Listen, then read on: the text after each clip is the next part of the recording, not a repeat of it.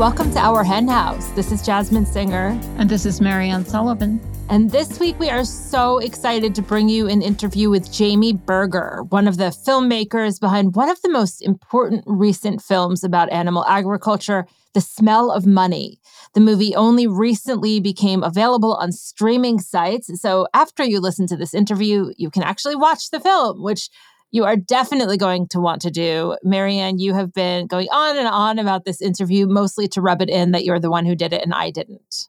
Fortunately, the film is available to both of us. I have been waiting for a long time to see this film because the buzz around it has been really, really big. But, you know, they had a long period of time where they were showing it at festivals and universities, which is great, but never in an area that I was. So I was really excited to see it. Of course, it's not fun, but it's a really good movie. I just think that the approach they've taken is really, really good. And the impact of this, the emotional impact of it is really, really good. You know, when they're centering the people in that area, Eastern North Carolina, which is where the film takes place. It's a documentary, of course, and it's about pig farming. A lot of stuff I didn't know. I mean, I won't repeat any of it now because you'll be hearing it in the interview, but it was very enlightening.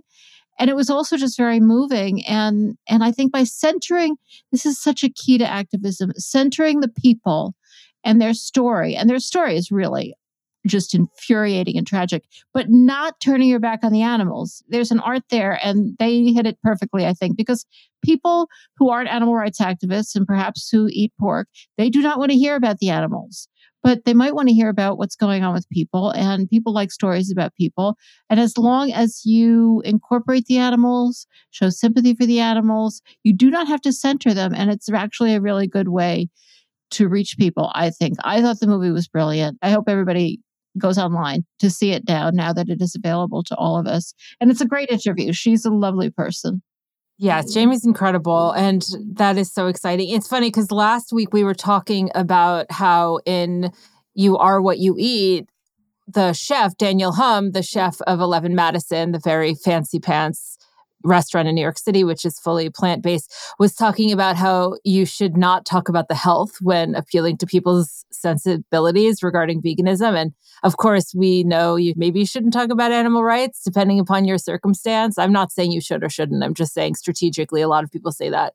And so I love that this is a kind of new take on it because as activists, we tend to think that, oh, there's the animals, there's the health argument, there's environment, bam. But there are so many more things. Well, and this is essentially an environmental argument. It's focusing on environmental issues, but not, as so often happens, in a really scientific, this is how the world is ending, you know, that can shut people down, but really human-centric and the impact of these hog farms on the people who live near them. It's like unbelievable. It is unbelievable what we do. No, I mean, I get it. I get it. It just never ends, you know? Like you find out one thing and then it's more and more and more. I mean, I kind of knew about this, but, you know, a film can really bring things home that you kind of know about, but not, you know, you don't have that emotional connection. And this movie really has the emotional connection. So before we get to it, let's just chat briefly about these two articles that you found, which are really interesting. Yeah, they're not brand new. Right.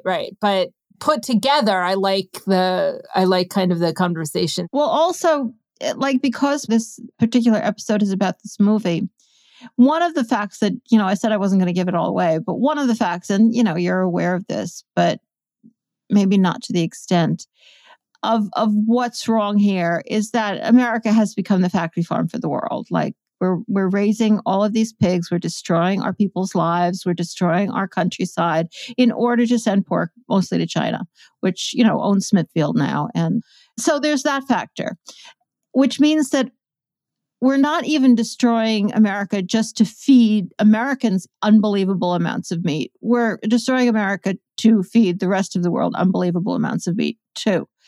But these articles, one of which, I was sent this by Stuart David, who was the very first guest on our hen house. Which was 14 years ago this month, by the way. It was among a number of articles he has sent me and written on these particular topics. But this one I wanted to focus on because it's talking about how It's from Rich Economist. I'll just give you the title. Continued decline in U.S. meat consumption is long-term industry disruption, creating significant opportunity. And I'm like, there's a decline in U.S. meat consumption. Everything that we hear is that factory farming is growing and growing, that plant-based foods are not having the impact that we want them to. Like, people are eating Impossible Burgers and Beyond Burgers. I know I certainly am. But, not enough. They're not taking off. And here we are, like, this is an article about how U.S. meat consumption is declining. It says here, retail sales data from this organization reveals that 2023 marks the second consecutive year of declining meat purchase volumes. So they're talking about what's going on in the U.S. and people are buying less meat. It's just not what we're hearing. So, like, why are all the messages so confusing and don't seem to make sense when you put them side by side? And some of this was also sorted out in this other article by Bjorn Olafsson, which is on Sentient Media. Meat consumption is rising, but not in the way you think. And this really does sort out some of these issues. People are eating more meat per person, not nearly as much as the numbers would make you think. And this is really important for us because it just gets so depressing when you hear that. And yet there's a lot of other stuff going on, and two really big things going on. And, he talks about the fact that Peter Singer, which is, one of the things that started this whole conversation, pointed out in the new version of Animal Liberation, that U.S. meat consumption has actually increased 24% since 1975. And, now we're not even talking about all the animals we're raising and killing to export. We're talking about U.S. meat consumption and 24%. And it's like, oh my God, well, we might as well just go home. But as this article points out, the story is more complicated than that. For one thing, the population has grown. So actually, though we're eating more meat, there's more people. So that's only makes sense. So just the fact of the population has grown means it's only 17% per capita, which is still pretty horrifying. But also, it's waste. The numbers points out only takes account of how much production there is and how much what they call disappearance there is. That's the amount of meat available for sale in the country minus exports. It's only an approximation. And what's missing are the two places that meat gets used up in enormous amounts that doesn't get accounted for by these numbers. And they're both depressing. One is pets. Oh my God, 10% of meat ends up in pet food. It's unbelievable. The second number is even more horrifying, and it's food waste. It's 30% of all of the meat from all of the animals that are killed in this country end up in the garbage. That's crazy. I know. I kind of knew that, but like not in specifics. And even just like remembering. No, you kind of hear these words, but the numbers are unbelievable. And you also hear, like I was saying, at the same time, you hear, oh, meat consumption is going up. It all depends on how you look at the numbers. So what do you deduce from all of this? Like, are you feeling more devastated about it, or do you find hope in it? Well, I think both, both. It's horrifying that, especially since, dogs really don't need to be eating meat, and probably cats don't, but I'm not going to get into that. You're going to get hate mail. I think people are kind of over that. I don't know. Maybe not. I don't think I'll get hate mail from saying I have no idea. Will. There are definitely people waiting to figure out something. Anyway, we're not going to get rid of all the pets. And, so it would be nice if we could talk people into thinking that dogs can be vegan at least. But that's not really a hopeful number. And the waste. Everybody knows we have to do something about food waste. And it's insane. But the hopeful part about it is that, particularly of the food waste part, is that this is something that can be addressed, especially if we start eating different foods. Meat and dairy and eggs, they go bad really, really fast. So, of course, there's going to be enormous amounts of waste. So actually just addressing the amount will also address the amount of food waste. And the other thing that, does give me hope, or at least is a positive thing, is that number is wrong. They are eating more meat than they ate in the 70s. But when you take all of these qualifications into account, it's not nearly as much more as we thought. And actually, if you look at that Veg Economist article, in the past couple of years, it's actually gone down. So all in all, I think that it's arguable that we're on a good trajectory. We just have to make it much, much, much faster. But that's much easier than being on a bad trajectory and having to turn it around. Did I manage to sound hopeful? People always acclaim me of living in despair, but I think I find lots of hopeful things. Okay, first of all, I don't want to ruin the hopefulness that you just said, because I was about to say this is the second time recently, and both have been in 2024. It's not the second time, like. No, let me finish. On. No, let me finish. So we recently went on a tour of Susan B. Anthony's house because it's here in Rochester, and it was so inspiring to me. Like I went home and downloaded a book from the library on queer suffragettes, and I'm obsessed. And I was so inspired by the fact that she worked and worked and worked, and she didn't get to see the fruit of her labor because, of course, women didn't get the right to vote till something like 13 years after she died. Anyway, when you and I were in the museum, the store part, my favorite part of any museum, you said that she probably had reason to hope when she died because there was momentum. She got a lot of attention. I'm not sure she had like actual success, but the trajectory, I agree. The tour guide said like 10,000 people showed up when she died to pay respects. 10,000, think of an animal rights activist. Like they'll come up to, throw rotten eggs. Oh, wow. Okay. I should have quit while I was ahead. But anyway, it is very inspiring to read about the suffragette movement. And if people are looking for something to kind of dig into, that's a good one, because obviously there are still so many problems, but when we count our victories for what they are, that is definitely among them. And it was a fascinating trajectory, the suffragettes. The thing that I think is so positive about it, and I tend to overstate this a little bit because some states had given women the vote before the amendment was passed. But the fact is that the vast majority of people who voted to give women the vote were by necessity men, because they were the only ones who could vote. Not literally true, because there were some states and, they had to be passed by the state legislatures. So that really gives me hope. But that wasn't like self-interest, unless somebody was getting in trouble with their wife or something. But my favorite story about that, which I'm sure I've told before, like this young legislator in his first year in Tennessee, and that was the last state that, the whole thing rode on the vote in Tennessee, from what I understand. I'm sorry if this isn't totally historically accurate. He was actually leaning towards voting against, and he was the vote. I mean, that's how close the margin was. And people had been in Tennessee the whole summer long campaigning. And so the night before, he got a letter from his mother, and she told him to do the right thing. And he did. I really love that. I love that so much. And I think that, people love their mothers, people love their animals. Sooner or later, we're going to get there. I'm going to quickly introduce Jamie before you say something negative, because this is a different side of you, and I like it. Jamie Berger is the writer and producer of The Smell of Money, an award-winning documentary about North Carolina hog farms and the impact that they have on local communities, the environment, and animals.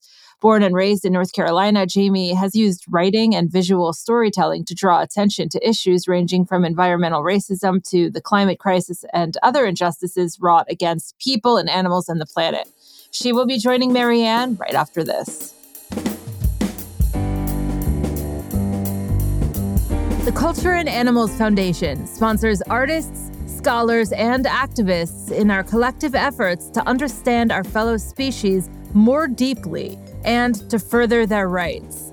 CAF provides annual grants, an arts prize, a lecture series, and a fellowship. Visit cultureandanimals.org for more information. That's cultureandanimals.org. The Culture and Animals Foundation. Think, create, explore, celebrate. Welcome to our hen house, Jamie. Thank you. Thanks so much for having me. Super excited to have you. I imagine some of our listeners have seen the movie, The Smell of Money, already, but I'm sure most of them have not. And I have to say that they have to soon. I've been waiting so long to see this movie because it has had a long time in theaters, and it never just seemed to be in the right place for me to see it because I'm not in the middle of Manhattan anymore. Finally, it has come online, and we'll talk about that and where people can watch it. But I've finally been able to see it, and it is an amazing movie. It's very disturbing. I'm not going to lie to people that this is this is not a lot of fun, but it's so good. And you learn so much about pig industry in North Carolina, which is not a fun topic. Even though it's not fun, you have made it into a story that is about people. And it has a through line. And I'm just curious, when you started out, I'm assuming, and maybe I'm wrong, that you started out to make a movie about the pig industry in North Carolina, and you had to make a lot of decisions of what that through line should be and what to focus on. Can you tell us a little bit about that process? And do you start filming first, or do you know exactly where you're going right from the beginning? How does it all work? Yeah, that's a great question. We had somewhat of a sense of the story that we wanted to tell. I think our approach really was to just start listening to people. So we went to North Carolina, started to make connections, get recommendations from the people we were speaking with about who else we could talk to kind of have them lead us in the right direction. But to back up a little bit, the reason that I kind of already had a sense of the story that we would end up telling is that I had done my undergraduate honors thesis research on the North Carolina pork industry. I was born and raised in the state, and like most people, grew up eating barbecue, but didn't really know much about where it came from. And I ended up learning about the environmental impacts of animal agriculture first in high school, and then devoting most of my college studies to that topic. And like I said, did that undergrad honors thesis research on this. And I looked at the industry from a lot of different angles. So kind of unpacked its influence over the government, its rise in North Carolina, the kind of corporatization and consolidation of the pork industry in the state, looked at the history of labor rights organizing in North Carolina in the pork industry, of course, the animal welfare implications. And it was this piece in part that stuck out to me so much, this piece of environmental racism, of people having animal waste sprayed on their homes. And this was about an hour and a half down the road from where I grew up. So not that far, but it felt like I was learning about a totally different world and a practice that was just so egregiously, clearly unjust. That experience of learning about that, doing that research, propelled me into activism, made me a vegan, made me go into addressing factory farming as the goal of my career. So I had that background when we started filming, and knew that the film would in some ways focus on that kind of element of it. I had already made connections with many of the people that we ended up interviewing. So Elsie Herring, for example, I had an existing relationship with. Rick Dove, who's one of the water keepers who we had met with, I already had interviewed him. So, I had some of the connections, some of the people, and knew sort of where to start. I knew who the major players were, so to speak. And then they kind of bridged the gap for us to other community members, other experts. We just started our sort of listening tour back then and saw where it took us. I think one of the challenges was that there were so many layers to this issue, and I'm sure we can talk more about that. So we definitely did get sidetracked over the years of filming, but we kind of ended up coming back to that core topic that I had envisioned we would from the beginning. Well, it's both a topic that, as you said, it's deeply shocking. Talking about the spray and lagoon system, which is, there's many different aspects to the pork industry in North Carolina that this movie touches on. But as you point out, the heart of it is really what they're doing to people with this spray and lagoon system. And just before we go any further, there are probably some people who are more familiar with it than other people, what it is. But can you just give us the basics of what that system is and what it means to the pork industry and what it means to their neighbors? Of course. So in North Carolina, waste from animal factories, from factory farms, is held in these giant earthen pits that the industry calls lagoons, but they're truly just enormous open holes in the ground. So when the animals urinate, defecate, falls through the concrete slat inside the facilities and it's swept out into these big pits, they're the size of several football fields. They're really best seen from the air because otherwise you can't even really get a sense of just how large these are. And then once that waste fills up in those pits, the industry has to do something with it. So the disposal method that they've come up with is to pump the waste out through these gigantic kind of industrial-sized sprayers. And then they spray the waste out over fields under the pretext of growing crops. But really, it's just a cheap way of getting rid of all of this manure. And it's liquefied manure at that point. So it not only contains the feces and urine from the animals, but also all of the different kinds of industrial chemicals that are used on the farm, the pharmaceuticals, toxins, heavy metals, all different kinds of bacteria.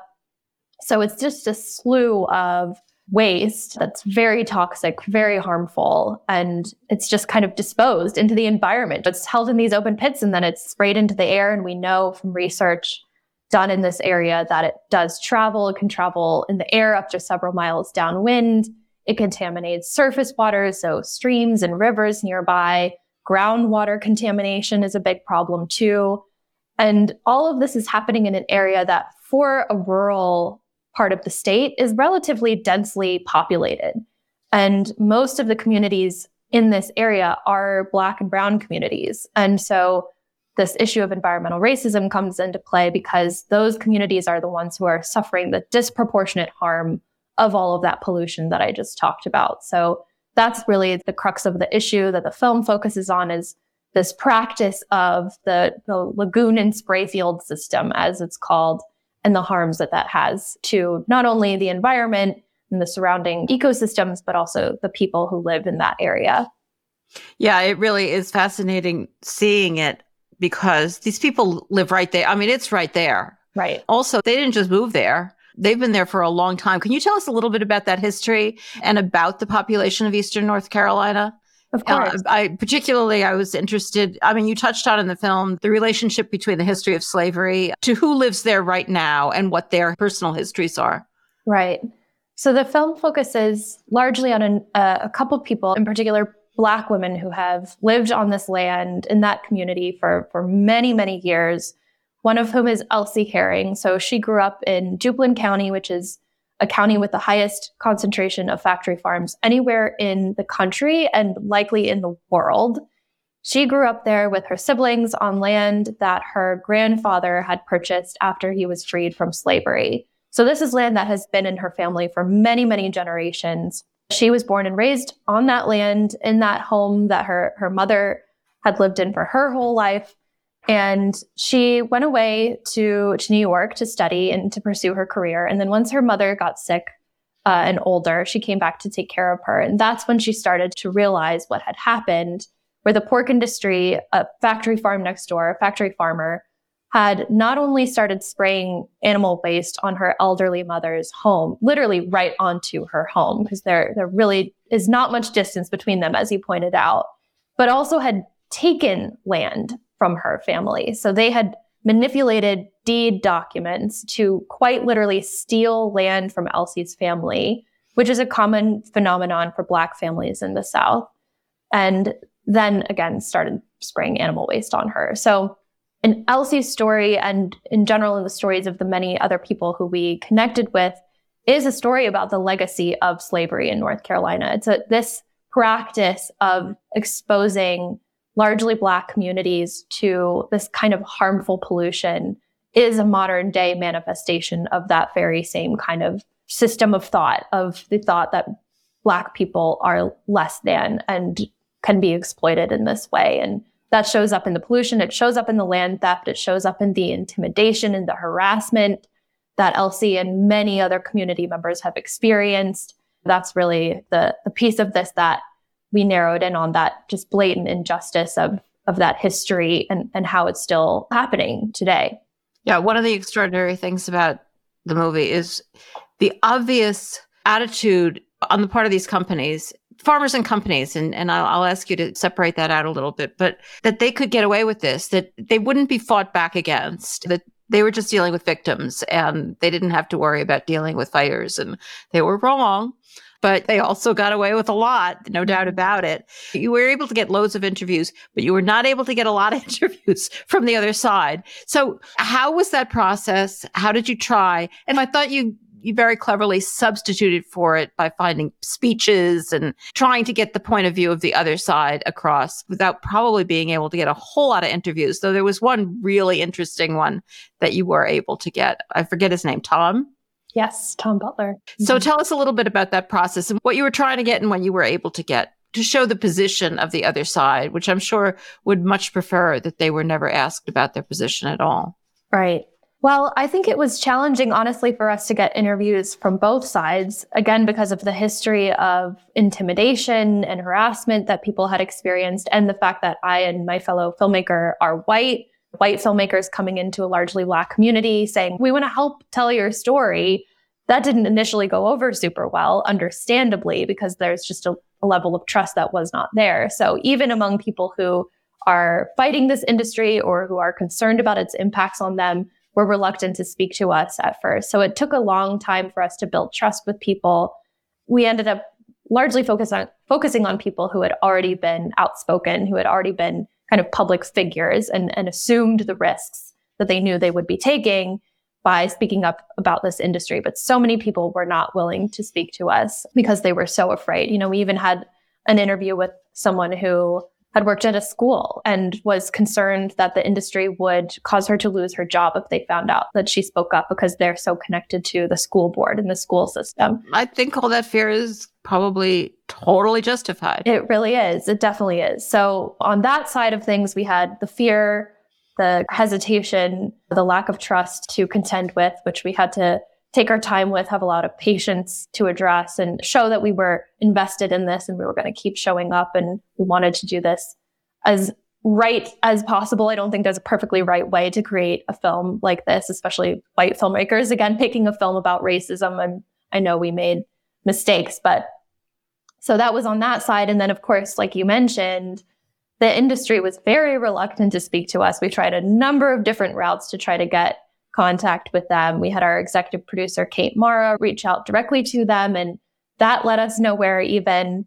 So like you observed, we ended up noticing that the public officials in North Carolina, the elected officials, were serving as a mouthpiece for the industry. And so they filled that role because they truly just repeat, in some cases, word for word, the very talking points that the industry wants them to say. So that's kind of how we filled in that gap. We had footage of the North Carolina Agriculture Commissioner, Steve Troxler. We had footage of U.S. Senator, North Carolina Senator Tom Tillis.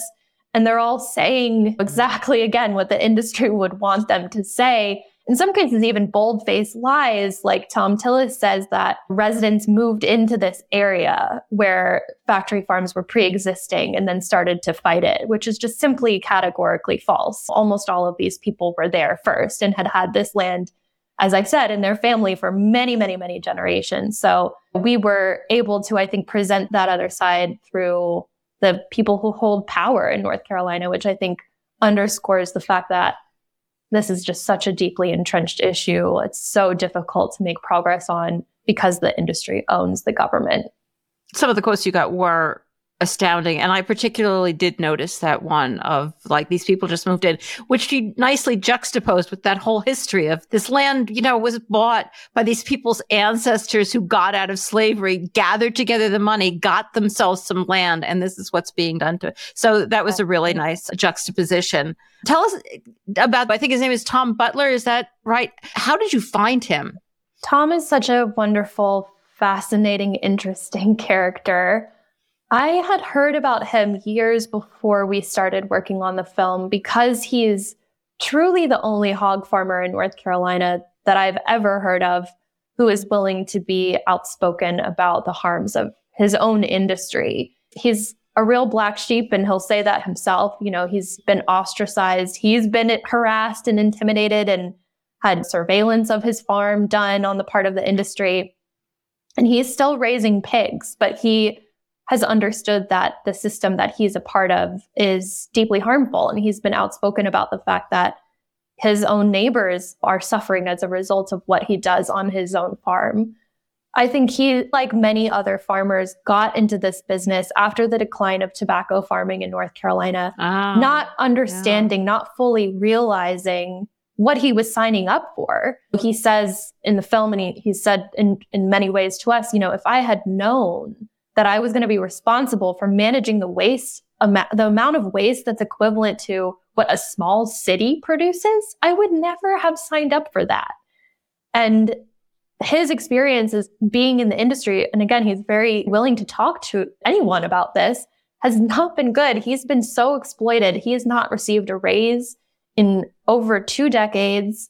He has had to make his own investments in his farm to try to reduce the harm that he's causing to his neighbors. At one point, he was even making an effort to install a kind of filtration system that would allow you to drink the wastewater that comes out the other end. He was that committed to trying to reduce his impact. But at the end of the day, he realized there's just no way of fixing this system. There's just no way of making this better.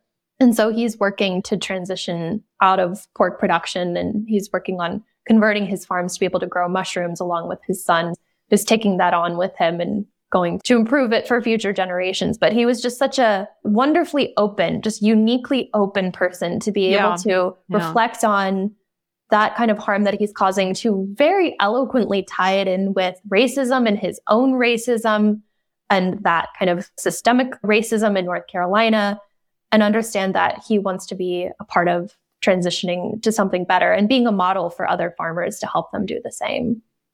Yeah, no, he was an extraordinary interview. It was startling to listen to him. And it brings us back to the question, which I promised we would get to, is, can you talk a little bit about, a lot of this movie is about Smithfield. I mean, and Murphy Brown, which is now Smithfield. I think everything is now Smithfield.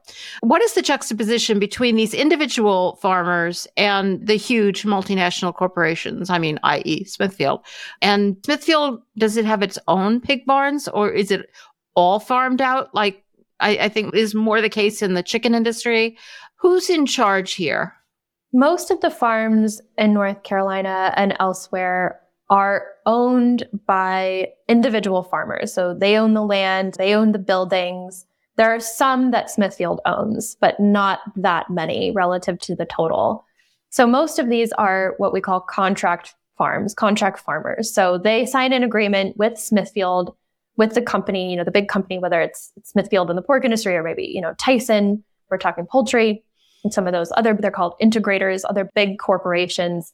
And they essentially say, okay, I will raise your animals for you. And at the end of their time, I will turn them back to you. You'll slaughter them and ship them out. And essentially what that does is puts the liability for everything that could go wrong onto the farmer. And that includes the waste. And again, as Tom told us, farmers who enter into that kind of agreement don't understand what it is that they're taking on. They're not educated. The company doesn't totally lay out exactly how they're going to deal with this enormous volume of waste. And I think many farmers kind of enter into that in desperation, honestly, because there are so few other opportunities in rural parts of America. Again, in North Carolina, was the decline of tobacco farming that kind of pushed farmers into the economic position where they had very few other choices besides going into this kind of production. And, Tom told us, I think one of the things that really stood out to me that Tom said is that he'll go to an event, a gathering where people from Smithfield are present, where industry representatives are present. And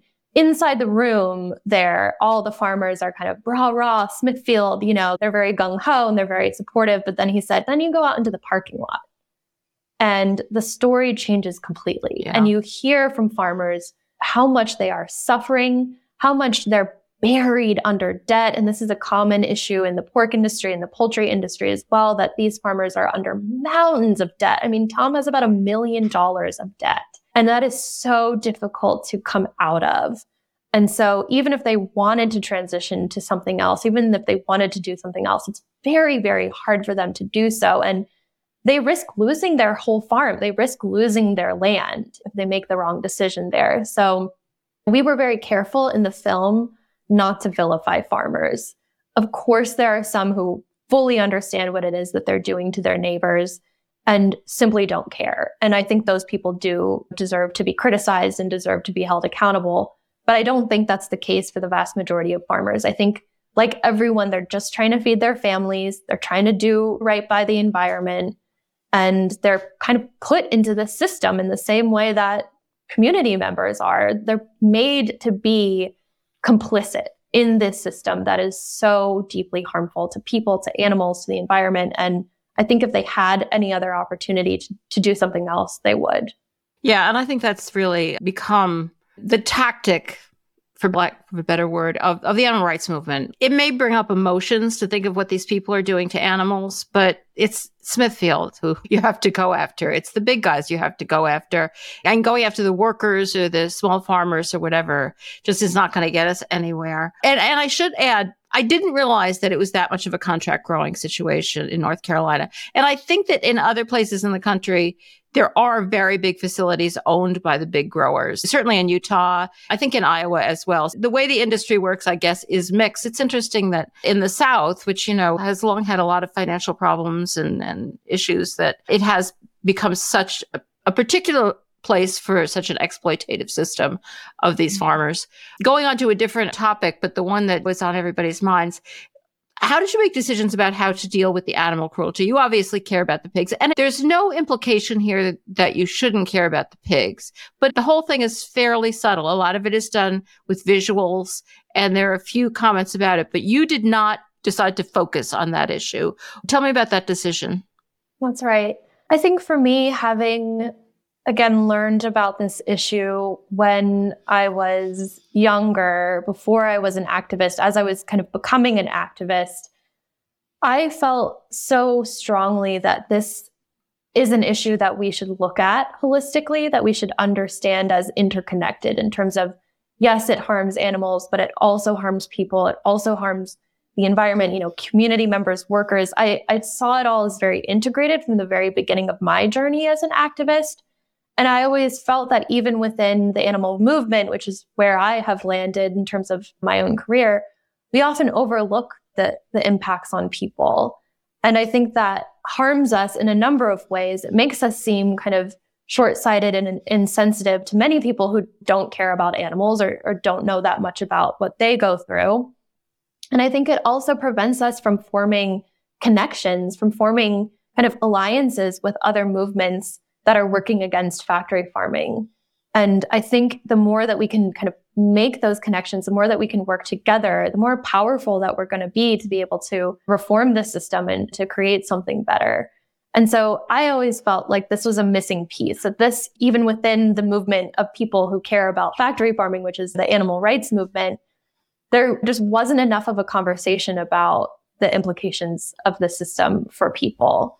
And so I wanted to kind of fill that gap with this film. And I also wanted to reach people, again, who may not ever be able to look a chicken or a pig in the eyes and feel connected with them. I mean, I hope that we can, as a society, get to a day where people can connect with animals in the same way that I do. But I know that's not where we're at right now. So our hope with creating this film was that it would be a very human-focused story that would allow truly anyone to connect with the people in the film, to look them in the eyes and say, I empathize with you. Nobody should have to endure this. These are fundamental human rights to access clean air and clean water and a safe place to live that no one should be denied. And I think kind of striking at that common denominator of human to human understanding, and in doing so, broadening our conversation about how harmful factory farming is, bringing people in who might not otherwise care. I think that strengthens our movement. I think that makes us so much stronger. It gives us so much more power. And we didn't want to completely leave the animals out. And so, as you mentioned, there are certainly moments where we draw in their suffering and try to, I think Sean did a great job of this, my co-producer, did a great job of shooting this in a way that did kind of put the animals in your face in some cases. And I also really love that it was actually Tom Butler who says, I think, the most kind of poignant point about animal sentience in the film, which is almost more meaningful coming from a factory farmer himself, Totally. where he says, if you take just 30 minutes and you spend some time with one of these pigs, they'll remember you. They're very smart. They know you. They're really social. They'll come back and greet you. I really love that we were able to include that from this kind of unlikely messenger. And my hope is that those kinds of small instances of references to animal sentience will plant seeds with people who aren't vegan, who aren't part of our movement, and allow them to process that in connection with processing what this means for people and how harmful this is for people. Yeah, well, I think you really, really hit that sweet spot, because this has happened more in the past, I think, than it does now. But still, it's a problem. Animal activists can sometimes get caught in dealing with other people, feeling they're betraying the animals. They're asked to say something, or they're asked to participate in, I don't know, the family-friendly ice cream social or whatever. There's so many ways that we can be asked to cross that line. And you managed to not cross that line ever, not ever betraying the animals, but to very much broaden the focus while still saying it's actually okay to care about the animals too. That doesn't mean you're a fool. It's okay. We can work together. We don't have to agree on everything. And of course, you were creating your own messaging. And I thought it was a really, really good job of doing that, because people are going to watch it a lot more because it's about the subject that you talked about. And that's the real goal here. We talked already about the spray and lagoon system, but I wanted to come back to another question, because sometime during the movie, there seemed to be an implication that there's a bigger plan here than just keeping the spray and lagoon system in business, and that their plan is to actually create a market for the waste, which sounds exactly right. That's definitely the direction in which all of these industries are heading. It's their whole plan for saying we're not climate problems. Mm-hmm. So I don't remember who it was, but someone points out that they're delaying dealing with the system because they want our land. So there was this hint of this bigger project here. Was that deliberate? And is that what you think is happening? There's even more going on here than we realize? I think in many ways, this is just a huge corporation trying to colonize rural land. And I think that's what we've seen all over the place, all over the United States and elsewhere. It is this corporate capture of land. I think it was Elsie who said that, and I think she's right. I think these industries are likely hoping that at the end of the day, there won't really be anybody left to fight them, that they'll just have free reign to be able to essentially just plunder the environment, the resources, and everything in Eastern North Carolina. And I think you're right to draw a connection between that and this move to generate more income from the waste itself. The industry calls that production of biogas. We call it factory farm gas, but essentially it's capping the lagoons, putting a big tarp over it essentially, and trapping the gases that are emitted and generating energy from that. And of course, on the surface, if you look at that as a total outsider, you might say, oh, that sounds like a great solution. That sounds, like you said, very climate friendly. But really all it is greenwashing. It's just a PR stunt. It doesn't do anything to address the underlying pollution problems. It doesn't do away with that lagoon and spray field system. It doesn't protect people from this pollution. And it gives the industry a way to make even more money and entrenches them in the state of North Carolina and other places where they're developing this, because they're also investing so much in all the infrastructure to pipe that gas through communities. They're building pipelines in these very same communities that have been dealing with this for so long.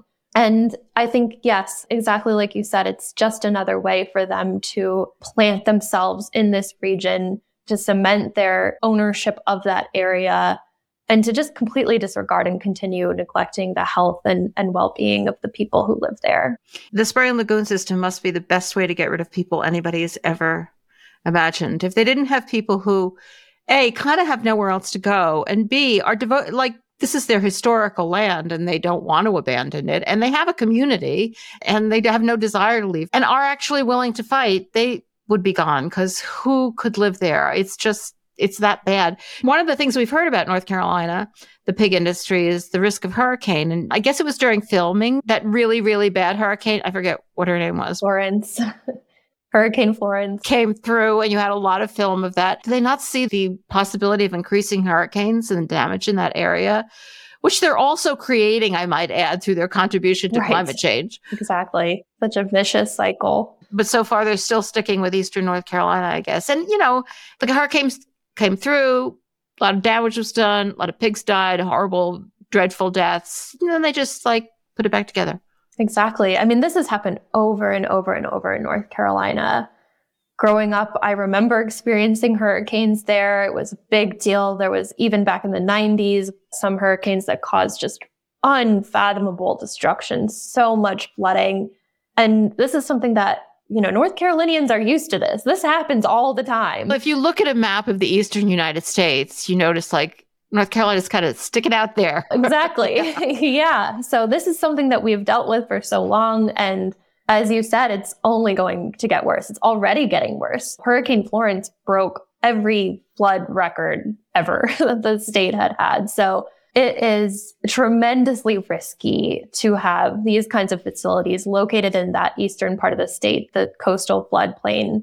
But I think the fact that every single time after all of this destruction, the industry just rebuilds and puts the animals back in is a testament to the fact that there's no political will to change this. Politicians are seeing this happen to their own constituents over and over and over again and are doing nothing to address it because their bankroll, their campaigns are bankrolled by the industry. They're controlled by the industry. And so I think there's just this profit-driven motivation that keeps them going, keeps them in business. And I think that there's a lot of kind of financial support that happens for the industry. Taxpayer dollars go into those kinds of repairs and the disaster relief. So I don't think we'll see that change. I don't think we'll see hurricanes or other kind of weather events like that spark change until there's political change happening in a parallel way. It really does seem like not an ideal place, but I guess there aren't that many places for them to go. That huge facility in Utah is closing because they've no water. I mean, at least they may have too much water in eastern North Carolina, but no place is a good place to do this. Right. I think it's really interesting that Smithfield a number of years ago was purchased by a Chinese corporation. Right. And I think one of the reasons that we continue to see pork production happen in North Carolina is that it's cheaper and less regulated there than even in China. This Chinese-owned company is saying, well, actually, we can still generate more profit by raising these animals in eastern North Carolina than shipping the pork back home. No, America has become the factory farm for the world. It's unbelievable. Well Unbelievable. said. Yeah. Getting on it to a more personal level, there's really a lot of evil in the world, as we know, and animal advocates have to think about it a lot and educate ourselves about it a lot. But for a long time, you were really embedded in something very evil. How do you manage that? I think this process of making this movie has been extraordinarily difficult for me, but I think there have been enough ups to the downs that I've been able to pull through it. I honestly wish that more animal advocates could have this kind of firsthand experience of the industry that we're up against, because it's so enlightening. And I was in a place where I had studied this. I had worked at animal protection organizations. I had seen it from afar. I had seen it from a very kind of institutional level, seen it as a whole system.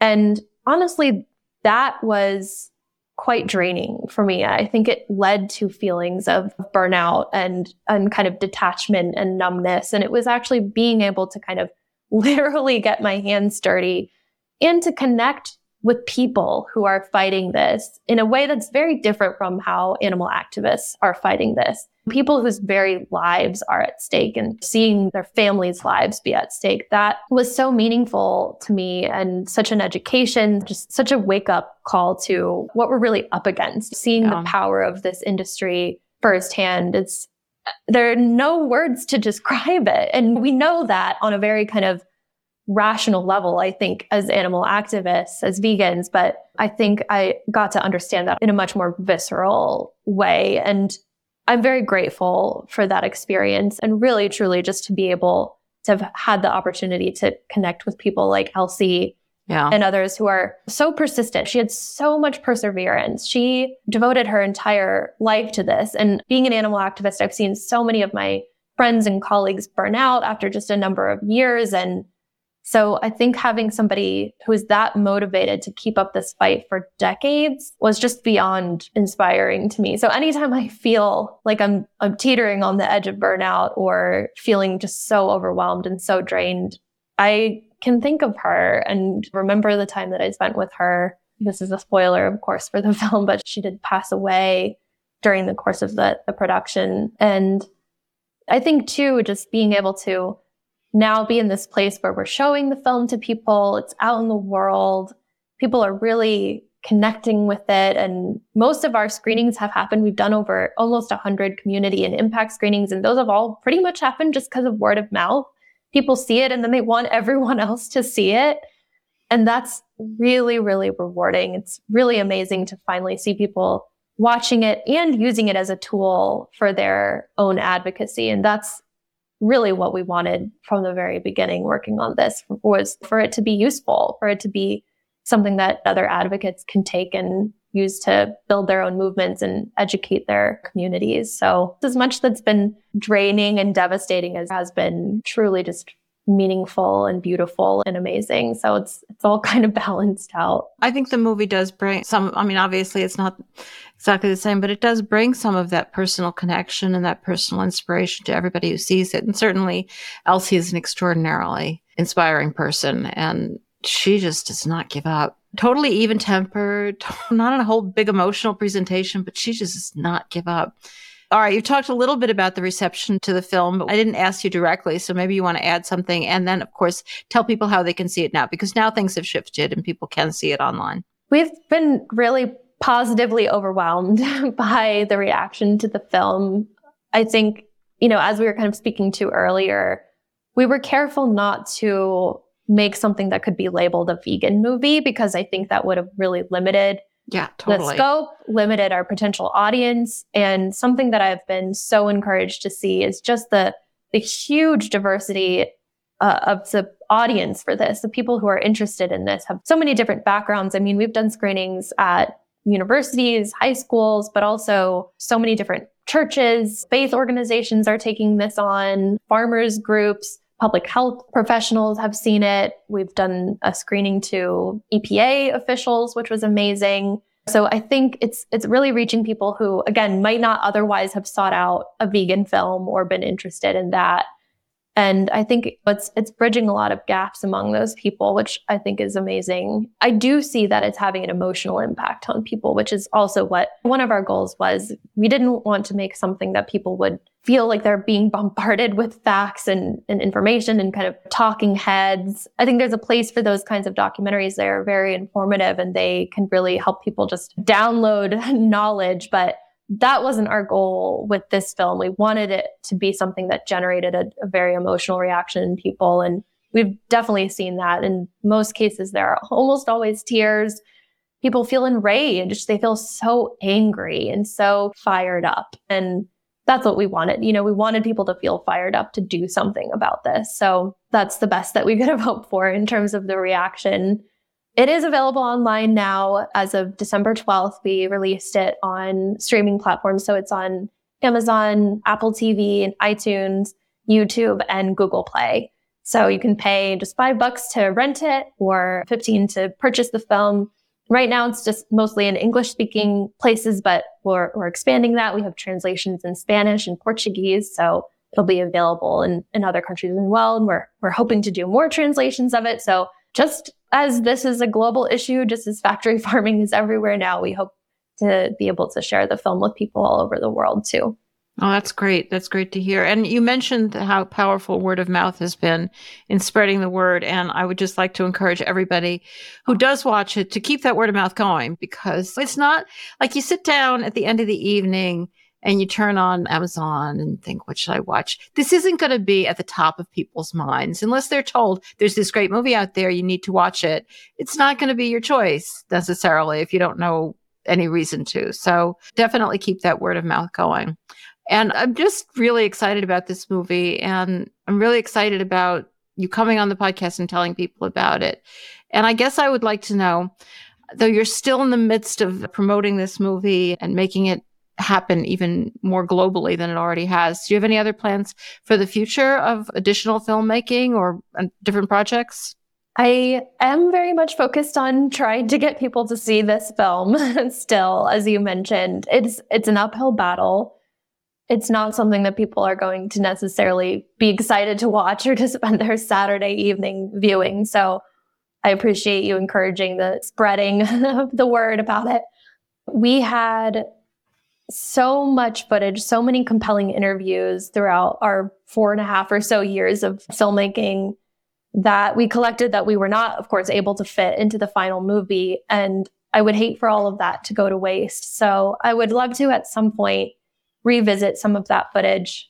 In particular, we had a whole section of the film at one point about slaughterhouses and the impacts that they have on communities nearby and workers. And I think that would be something I would love to try to explore some more, in particular looking at the impacts that slaughter plants have on women, on immigrant women, looking at the kind of spillover effect they have in terms of higher rates of domestic violence and violent crimes in nearby communities. And of course, then the pollution issues. There's a whole slew of other kind of pollution issues related to the slaughter plants themselves. In the film, we focus pretty much exclusively on the facilities, the factory farms, the CAFOs. So that's something that I would love to revisit. We had just incredible, heartbreaking interviews with a slaughter plant worker and a rendering plant worker, just stomach churning, heartbreaking. And I think there's room to tell those stories too. And I would love to figure out a way to do it that the final product ends up being a little bit less depressing, despite the fact that what I just described sounds absolutely horrific. I think we need some more levity. I can't believe you're planning on going to an even more horrifying and depressing topic. But good for you, because God, I mean, if we could just stop people from looking away, the world would change. So thanks for helping people do that, helping some people do that. And thanks for joining us today, Jamie. I really enjoyed this conversation. Likewise. Thank you so much for having me. This was wonderful. Social media is such an important part of the landscape today, even if you don't like it. But please do include our henhouse in your digital horizons. You can like us and follow us on Instagram and TikTok and X and Facebook by searching for Our Henhouse. Of course, you can always find us online at ourhenhouse.org, where you can check out past episodes or support our efforts. And you're always welcome to email us at info@ourhenhouse.org if you have any questions or if you want to share something you'd like us to discuss on the show. Thanks so much, and see you online. Anxieties are rising. Our first story today is actually from our friends at Plant-Based News, and they are reporting that Oatly wins legal battle to use, quote, post-milk generation slogan. I think this story just highlights the kind of problems that all of our plant-based providers run into as the industry tries anything they can do to stop them, to make their costs go up. And this is, about what's happened to Oatly. And it's so ridiculous. All right. This was a lawsuit that was brought by Dairy UK, which is the trade association for the British dairy industry. So Oatly had this slogan that Oatly was for the post-milk generation. So Dairy UK decides to argue, take them to court, and say that this term could not be used, quote, in relation to products that are not mammary secretions, because there's regulations that restrict the use of the word milk on food packaging. They're saying it's the post-milk generation. They're specifically saying that this product is for people who no longer drink milk. And they're suing them because they use the word milk. Like, it's just insane. There should be sanctions in this case, in my opinion. The lawyers for Oatly argued that it describes the likely consumer rather than the product. It took 4 years to get there because lawsuits take forever. They cost a fortune. And it took 4 years to get this far. And the judge said this can't cause confusion, and that Oatly's slogan makes it clear that the products are for consumers who no longer consume dairy milk. Unbelievable. These companies not only have to start up a new product, they have to put up with this kind of nonsense. Ridiculous. All right, our next story is more about Prop 12. Apparently, Prop 12 is a story that never dies. This is from the Washington Examiner. Farmers concerned about the effects of California's new animal welfare law. Like, this has been going on for years and years and years, and they all like to act as if it just happened. It didn't just happen, as we all know. The new animal welfare law going into effect in California January 1st that mandates space requirements for pigs, cows, and chickens has some livestock farmers on edge. Doesn't it sound like, they found out about it last week? Of course, they've been fighting it for years. And they mentioned that it involves pork, veal, and eggs. Of course, that's not true. And it's about pork. The only people who are arguing here are the pig farmers, and the rules mandate hog pens to be large enough for an animal to turn around. Wow. Like, talk about luxurious surroundings for these animals who, are our food supply. They get to turn around. It's ridiculous. The article does point out that the Supreme Court, where the law has already gone, upheld it, ruling 5-4 that, quote, while the Constitution addresses many weighty issues, the type of pork chops California merchants may sell is not on that list. The article also points out that the National Pork Producers Council and the American Farm Bureau Federation contend that the requirements violate the Constitution's Commerce Clause because California represents less than 1/6 of domestic. That doesn't make any sense. It's because California represents 1/6 of domestic demand. I mean, they have a high demand and most of its pork comes from other states, which is irrelevant. Like once the Supreme Court says it doesn't violate the Commerce Clause, it doesn't violate the Commerce Clause. It's just so frustrating. In the face of Prop 12, this article goes on to say, producers are finding themselves at a difficult crossroads. They can either comply with a law they say could risk the health and safety of their livestock, or they'll lose out on market access in California. Just shut up. It's impossible to get these people to shut up. The health and safety. Yeah, it's so dangerous to these pigs being able to turn around. All right, so Tasha Bunting is quoted. She's from the Illinois Farm Bureau. I'm sure she's a charming person. This is an added cost that will limit the number of sows that they are able to house. At least she's saying the real reason. It's not that they're worried about the health and safety, for which they quote nobody. They just say that. They do quote Ho for saying that this will limit the number of sows that they are able to house, which is actually true. Also, if they are trying to redesign barns, these added costs would definitely be challenging for our producers right now. Like by challenging, they mean that will cost them money and they will have to raise the price of pork. That's their idea of a challenge, which I guess is a challenge for them. And also other opponents, the article points out, again, not naming them, argue that group housing would result in worse health outcomes for sows because there would be more fighting and biting between the animals. They've been arguing this for 10 years. Well, of course, it is true. If they don't give them any more room than they're giving them now, yeah, of course they would be fighting.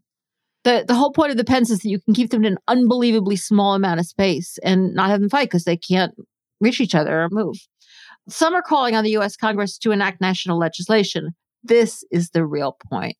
This is the next fight. Apparently, this fight will never end.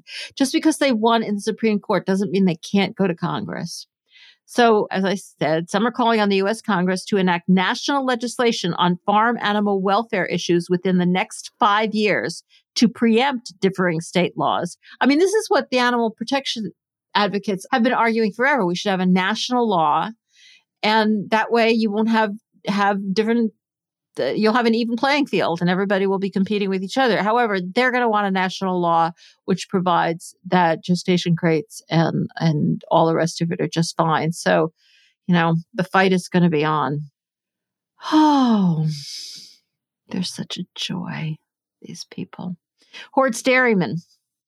Milk posts another safety record. Aren't you pleased to hear that? Milk is even safer than you thought it was. All right. They can't say this. They can't make this argument too much. The dairy industry does an outstanding job ensuring that milk for consumers is free of antibiotic residues. That's what this whole article is about. They have lots of evidence that that's true. This is apparently, according to them, which, I believe them, it's closely monitored and documented under an actual law, Grade A Pasteurized Milk Ordinance, which requires that all milk must be sampled and analyzed for animal drug residues. So what they're bragging about is that they're complying with a law. It's not like they would do it otherwise. And, in 1 year period, that just 345 milk samples out of 3.7 million samples tested positive for animal drug residues. Who knows that? That still means that antibiotics are getting into the milk. It's just they're proud about that it's not as much as it used to be.